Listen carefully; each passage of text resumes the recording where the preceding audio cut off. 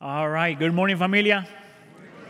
My name is Hannibal Rodriguez, and I wanted to welcome you again. Those of you that are always worshiping here with us in person, you guys look beautiful, smell amazing. We are so glad that you're here. Those of you worshiping with us online, we also want to welcome you. We are so glad that you're part of WBC and you chose to worship with us today. Today is week 3 of our Advent series, and we have been looking at one passage that talks about Advent, a very famous passage, Isaiah chapter 9, verses 1 through 7. And what I have been doing throughout this series is giving you statements about Christianity or about Christmas that talks about the importance of Christmas. So, for example, first week I said that Christmas is both 2 weeks ago, I said that Christmas is both the most offensive and the most wonderful message ever proclaimed. Last week, I said that Christmas is about the wonderful counselor of truth and tears.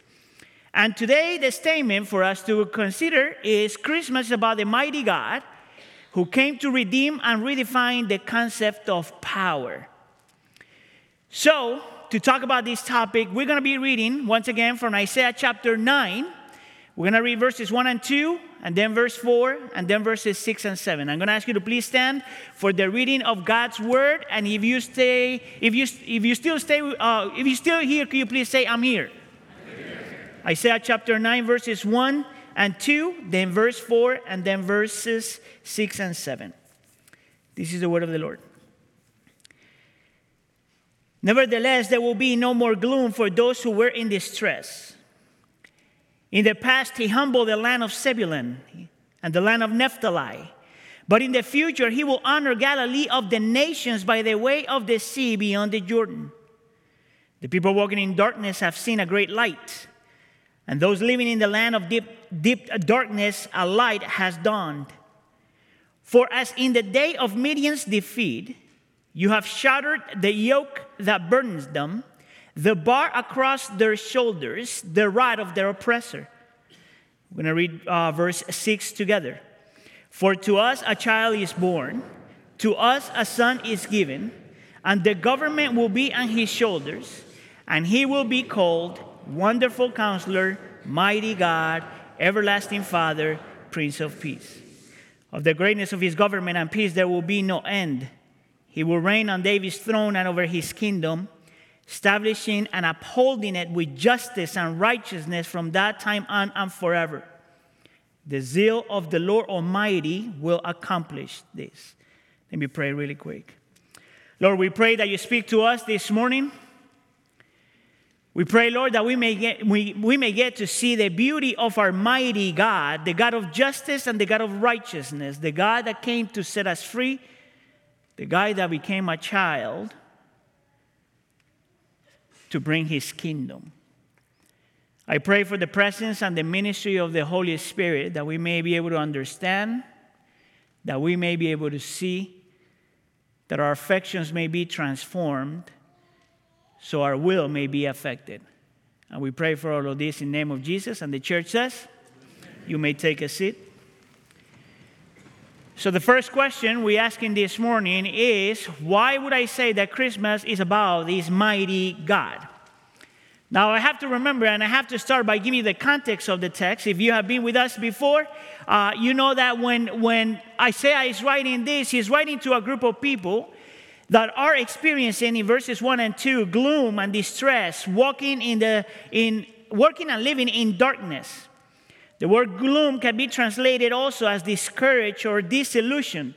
The word distress can be translated as someone that experiences anxiety and fear. And walking in darkness or living in darkness is a description of wounded, hurt, spiritually blind people. This is a description of someone living without God, someone that is emotionally broken and spiritually broken. But the beauty of this passage, though, is that it shows us and it paints the picture of this God that is not indifferent to our pain. That he promises that one day he will send a Redeemer. So the prophet Isaiah writes this down about 700 years before Christ. And he promises that when this child would come, there will be no more gloom, no more distress, And actually, the people walking in darkness will see the great light.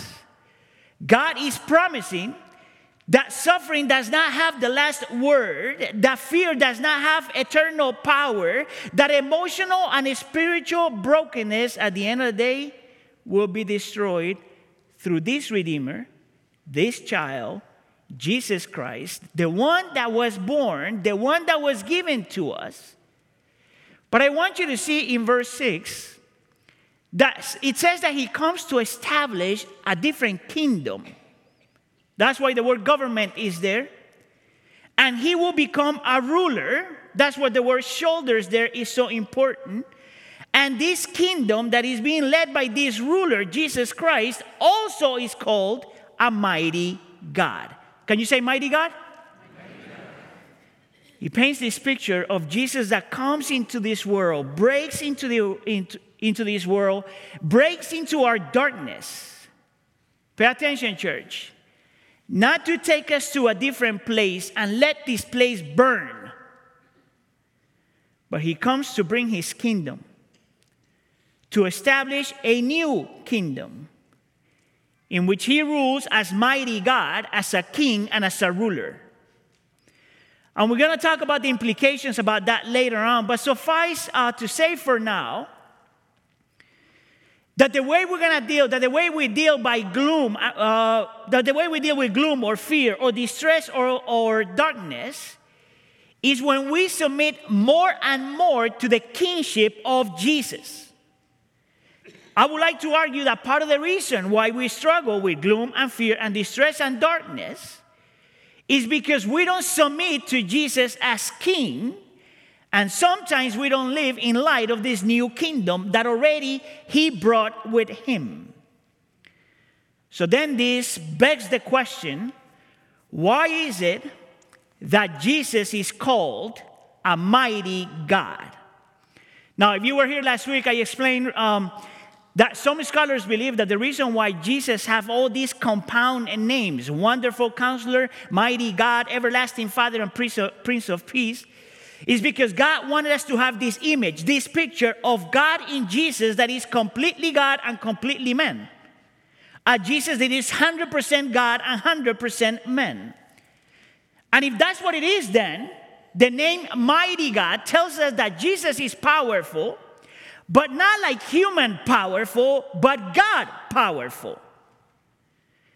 That when we talk about Jesus as powerful God, we cannot compare him to human power, but divine power.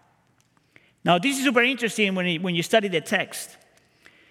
Is that the word mighty could fall under the category of an adjective.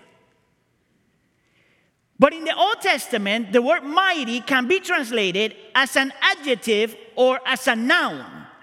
Now, I want you to pay attention here, because if you were like me in third grade, that we did not pay attention to the teacher, we probably forgot that the word of an adjective, the job of the adjective is to modify or to describe the noun. Right, class? You know what the problem, though, is with... The problem, though, with this, though, if we see the word mighty as an adjective, is that adjectives can change over time. Now, this is the time when you say, you are right, Mr. Rodriguez. That is the problem with the adjective, right? It changes under different circumstances. So, for example, if you say, that man, this is class, all right? This is third grade. If you say that man is skinny, that could change over time. So, for example, a man like me, that I'm already in my 20s, if I want to lose 2 pounds, pay attention. If the description is that man is skinny, Hannibal is skinny, if I want to lose 2 pounds, I have to work out for 6 months in a row. And I cannot taste nor smell fast food, because I will gain 30 pounds in 2 seconds. Therefore, this skinny man, if we use it as an adjective, can change in my life when I walk by a fast food place. Smell it, gain weight. That's a problem with the adjective, right? Now, I have a friend that doesn't like it when people call him, fat or overweight. So he's chosen a different word. He calls himself blessed. You are like 200 pounds over blessed. If that's what a mighty is, then, if we transfer that to Jesus, then we're saying that Jesus' power changes with circumstances. Therefore, it couldn't be, class. Therefore, we couldn't say that the word mighty applied to Jesus is an adjective. Therefore, we have to say that when the Bible talks about Jesus being mighty, has to be a noun. And it is, in fact, a noun. It tells us that the power of Jesus cannot change and cannot be modified. It tells us that Jesus is powerful by nature. That is part of his character and nature to be powerful. And it tells us then that when Jesus comes into our rescue, and when he sees our emotional condition and spiritual condition, and when he sees the reality of our hearts, not only he wants to do something for us, but he has the divine power to do something for us. It's not just that he wishes that he could help you, it's that he's got the divine, innate, natural power to do something about your struggles. He tells you that when God is described in Jesus as Emmanuel, it's not talking about this wimpy God that is following you around, trying to see if he could help you. It is this description of this mighty, powerful God that has the ability to do whatever he wants to do. Mighty God. A mighty God that has the ability to save you from sin, in sin. Save you from suffering, in suffering, and through suffering. Let me say that again. So if you like Twitter, you could tweet this one. God, as Jesus, as mighty God, has the ability to save you from suffering, in suffering, and through suffering. His power is not reduced to saving you from suffering alone. His power is magnified because he can save you from, in, and through suffering. Did you get that? Even if God does not take your problems away, he has the power to sustain you in problems and through problems.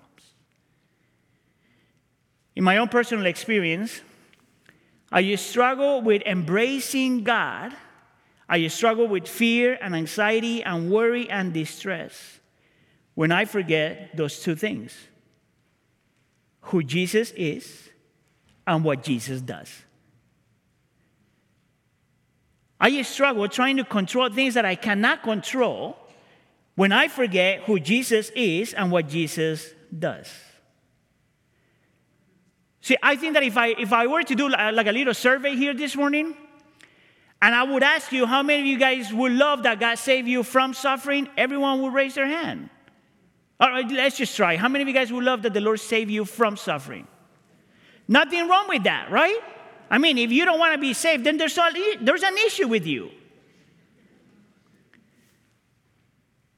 But we have to understand that the power of God is displayed not just when he saves you from suffering. The power of God in Jesus Christ is displayed when he saved you in and through suffering.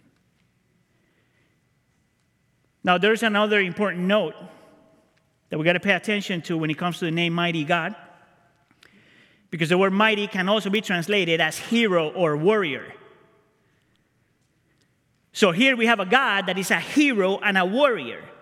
And that's important to pay attention because it tells you that Jesus uses his power the way a hero will use his power, the way a warrior would use his power. Not to save himself, but for the sake of another person. A hero that is not exercising his power for the sake of another person is not a hero. But here we have this picture of this mighty God, Jesus Christ, that uses his power for the sake of another person, other people. This is how radically different is the power of God to human power. This is how radically different it is Jesus to anybody else with power. See, most people, I don't think that this is a secret, but most people in the history of the world, most people with power in the history of the world, and most people with power in the history of the church have used that power for crazy things. But not our Jesus.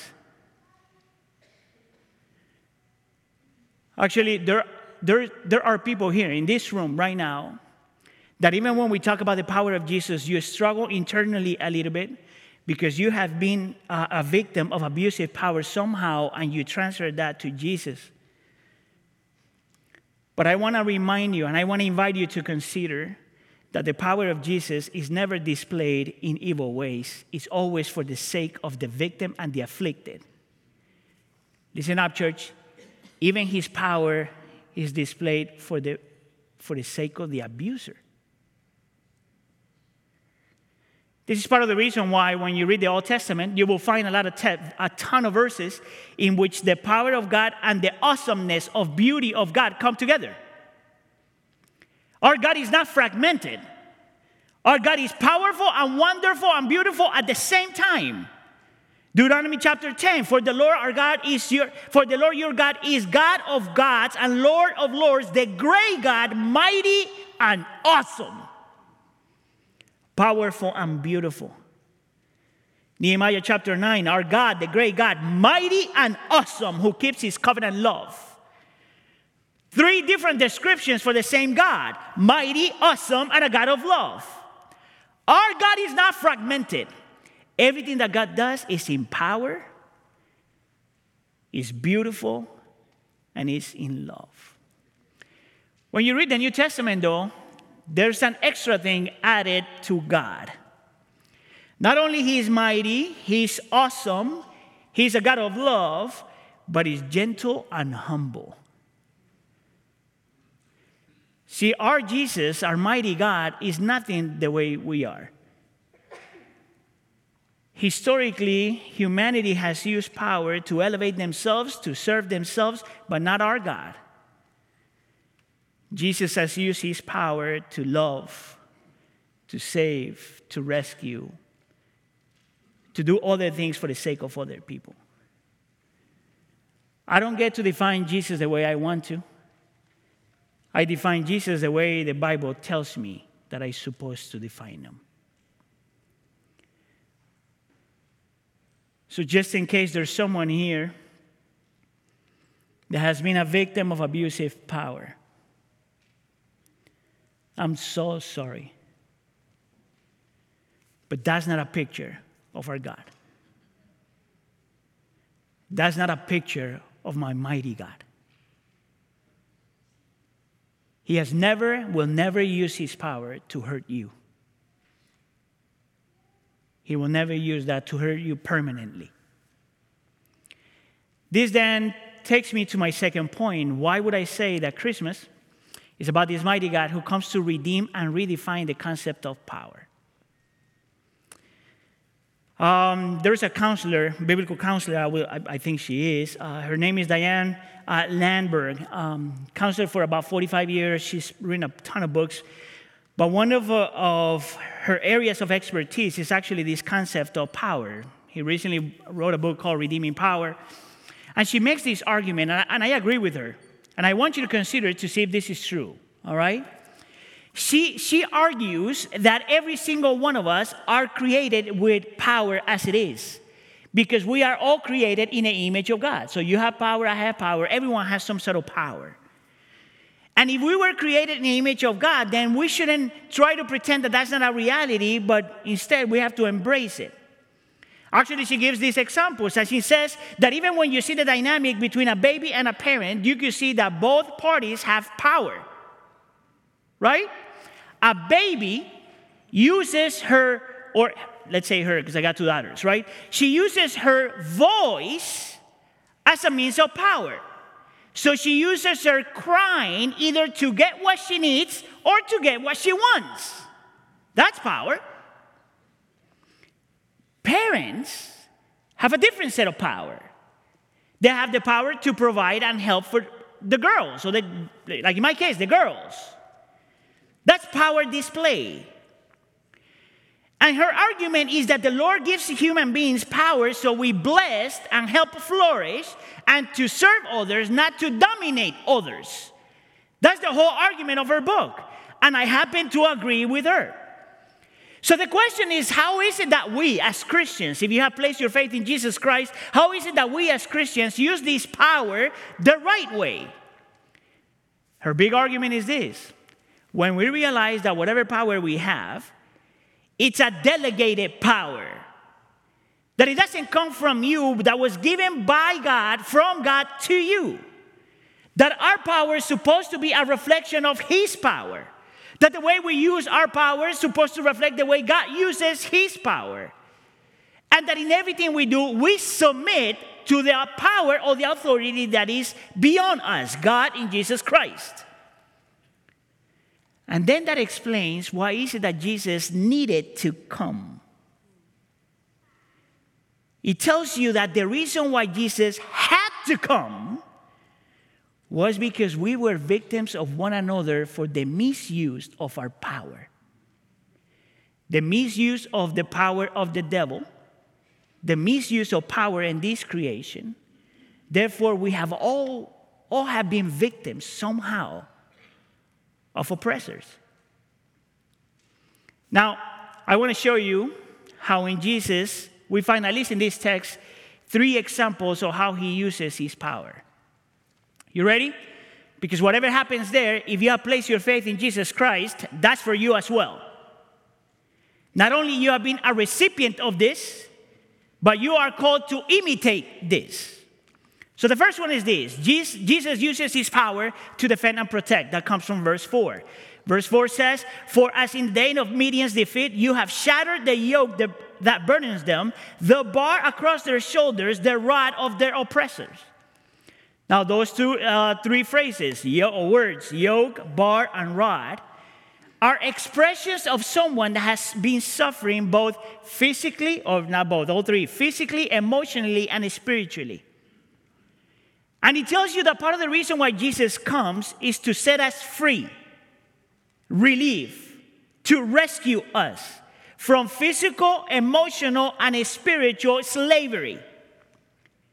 It tells you that you and I have been victims and that we have been oppressors and that Jesus comes to defend and protect the ones that have been affected because of all of that. How do I know that that's what the text is saying? I'm glad you asked. Because that's the same language that we find in the Exodus story. Isaiah is using purposely the same language that is used in the story of the Exodus. If you guys remember, the Israelites are living in slavery, and God, by His power, delivers and protects His people. He defends and protects His people. And if you read the New Testament, we are also living in an exile. And we are also being rescued by Jesus. And it also tells you that part of the reason why Jesus came is to set us free. This is the reason one of the scholars calls Jesus a freedom fighter. Jesus came to do for us what we cannot do for ourselves. Let me say that again. Jesus came to do for us what we cannot do for ourselves. And I know that statement, for our modern sensitive ears, is kind of offensive. Because nobody wants to hear that I cannot defend myself. Nobody wants to hear that we cannot protect ourselves. But I want to argue that if you want to embrace Jesus the way He is, that's where you start. You start by recognizing that you don't have the power to defend yourself or to protect yourself. that you need someone outside of you more powerful than you to do that for you. If that is true, and I believe the Bible says it's true, then there are at least two implications for that point alone. Number one, are you ready? Can you say ready? You don't have to pretend that you're strong. Like really, you don't have to pretend that you have it all together. Let me give you a description of my heart. And then let's see if I'm the only one in this room that struggles with that. I come through those doors, and I automatically put this front in front of all of you. You know, I fix my hair, shave my face, kind of wear this. And from there to here, you say, man, Hannibal has it all together.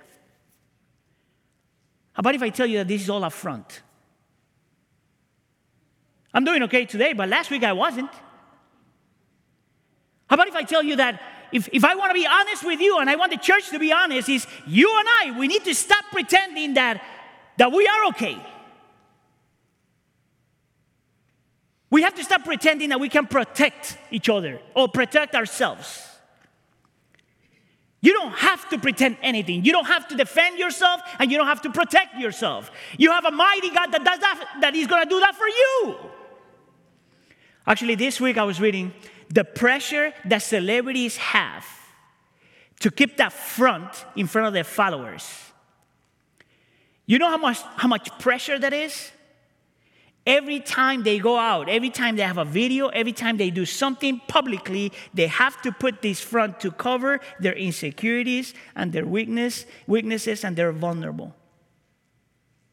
You know what the problem is with that, church? That gets old. That gets old super fast. And then everything starts to break down. Marriage breaks down, relationships break down, church breaks down, work breaks down. You don't need to be your own savior. You don't need to pretend. The second implication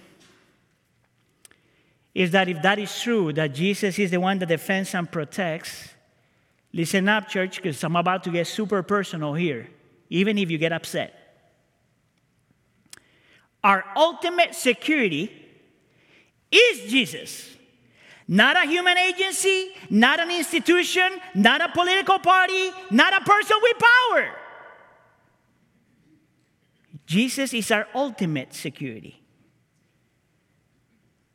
This week I was reading this crazy study that showed that modern people don't mind getting married with a person of a different religion. Pay attention, church. But they will not marry a person that belongs to a different political party.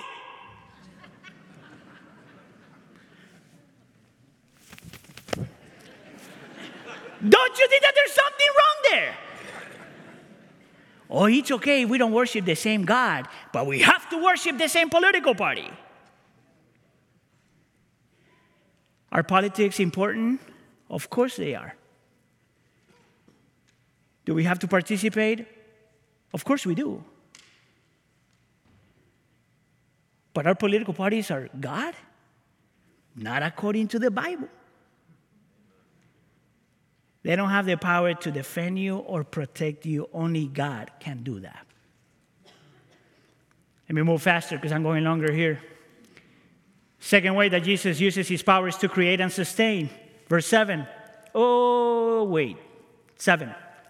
Of the greatness of his government and peace there will be no end. He will reign on David's throne and over his kingdom, establishing and upholding it.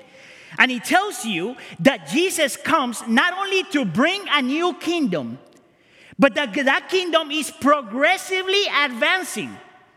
And that as the kingdom is progressively advancing, he's not only the source of this new kingdom, but that he's sustaining this kingdom. Let me give you a quick application of that. If that is true, God is still in control. It doesn't matter how many things are going wrong. What Jesus came to establish, he's still sustaining, and he's going to take it home at one point. That's the first implication. So when people say, well, these are the worst times in the world, first of all, no. You got to read church history. And second of all, the text tells us that Jesus is still sustaining his kingdom. I said this before, but I'm really not worried about this church. You know why? Because this church belongs to Jesus. If I start preaching crazy stuff, okay, then we have an issue. But as long as we continue to preach the Bible, we have no reason why to worry about the church. The second implication comes from that text, and it says that the kingdom of God continues to grow and will increase more and more. No end to the kingdom of God. You know what that means? That everything that is beautiful and perfect here is nothing compared to what is yet to come. That will grow more and more. More and more. Everything that is beautiful here we will not be able to compare it to what is yet to come. So just picture for a second, an important event in your life that brought so much joy into your heart. Just really quick. I have 3. When I became a Christian, when I married my wife, and when I had my daughters. There's more when I met you, of course. But let's talk about the first 3. See, I remember clearly, let's talk about as a father, because I think that it's easier to relate for those of us that are parents. I remember clearly seeing my daughters and experiencing this crazy, indescribable joy. Man, I cannot believe that I make such a beautiful kid. Of course, that changed super fast because they started crying and they were doing natural things that I found disgusting. But that joy was there. Now, take that and think about what the Lord is going to bring. And he tells you that this joy is going to be magnified more and more and more and more and more. That the experience that we have with God, that we experience in a beautiful way, is going to be experienced more and more and more and more. That you're going to get to know God more and more and more. That everything that is beautiful, everything that is perfect, everything that we're going to experience inside is going to be more and more for eternity. You know what the implication is? Why settle for less? Why live if this is all there is? Why trying to make this kingdom our kingdom? And number 3, Jesus uses his power to redeem and to restore. Verse 7 says that his kingdom, he's establishing and upholding his kingdom with justice and righteousness from that time on and forever. I'm not going to spend a lot of time in the concept of justice and righteousness because we're going to have to talk about that when we talk about peace. But for now, let me just give you this. The word justice comes from the word to judge. And he paints the picture of the kingdom of God and how God is making all things new. And he's creating a society and a kingdom in which all injustices are dealt with. So to our brothers from where we live, there will be one day in which you won't have a job. And that's a good thing. Right? And when he talks about righteousness, he's talking about this kingdom in which all relationships are right. Relationship with God is right, and relationship with one another is right. A kingdom in which there's honesty and loyalty and innocence and prosperity. You know, it's a kingdom in which all that is physically broken, emotionally broken, and spiritually broken will one day cease to be. And he says that this kingdom that Jesus already brought, that continues to grow, it's a kingdom in which everything is redeemed and everything is restored. If you put the two concepts together, Jesus comes as a mighty God and uses his power to recreate a world in which everything that is broken is fixed. Everything that hurts disappears. Everything that brings destruction ceases to exist. Everything completely redeemed, everything completely restored. This is part of the reason why we celebrate Christmas. It's the beginning of that kingdom. One last thing, though. This is the irony of all of this. That Jesus surrendered his power so he could be broken, so he could take the cross, so he could be hurt, so he could be abandoned, so you and I don't have to. Actually, let me frame it in a different way. God uses in Jesus his power to absorb everything you and I deserved. Let me read this that I wrote this morning and I finish. This is the Christmas story. The story of a mighty God that used his power to become a tiny human being. The mighty God that makes himself nothing. The mighty God that becomes vulnerable. The mighty God that we find nailed on a cross. The powerful willingly abandoning his power. The defender before a human court finds no one to defend him. The divine protector is utterly abandoned. The one that sustains finds no support. The Redeemer is treated like a criminal. The one that brings restoration is completely broken. The question is why?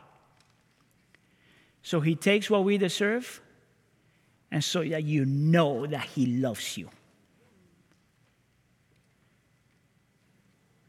I don't know where you are in your relationship with Jesus, but this I tell you. No one has the power to defend you and protect you and redeem you and restore you like Jesus does. If you're a believer, you embrace that again and you leave it out there. Use your power right. And if you're not a believer, how about if you surrender to this beautiful and amazing Jesus, mighty God, Emmanuel, God with us. Amen? Let's pray. Lord, we are grateful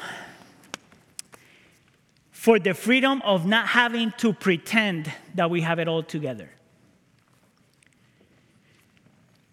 I pray, Lord, in the name of Jesus, that we may get this beautiful image in our mind and in our hearts of who Jesus is and why he's so important.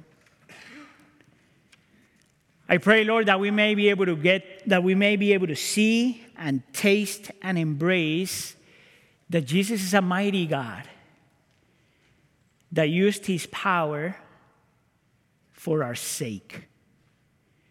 Now help us do the same for the sake of others. And we pray for all of this in the name of Jesus. And we all say,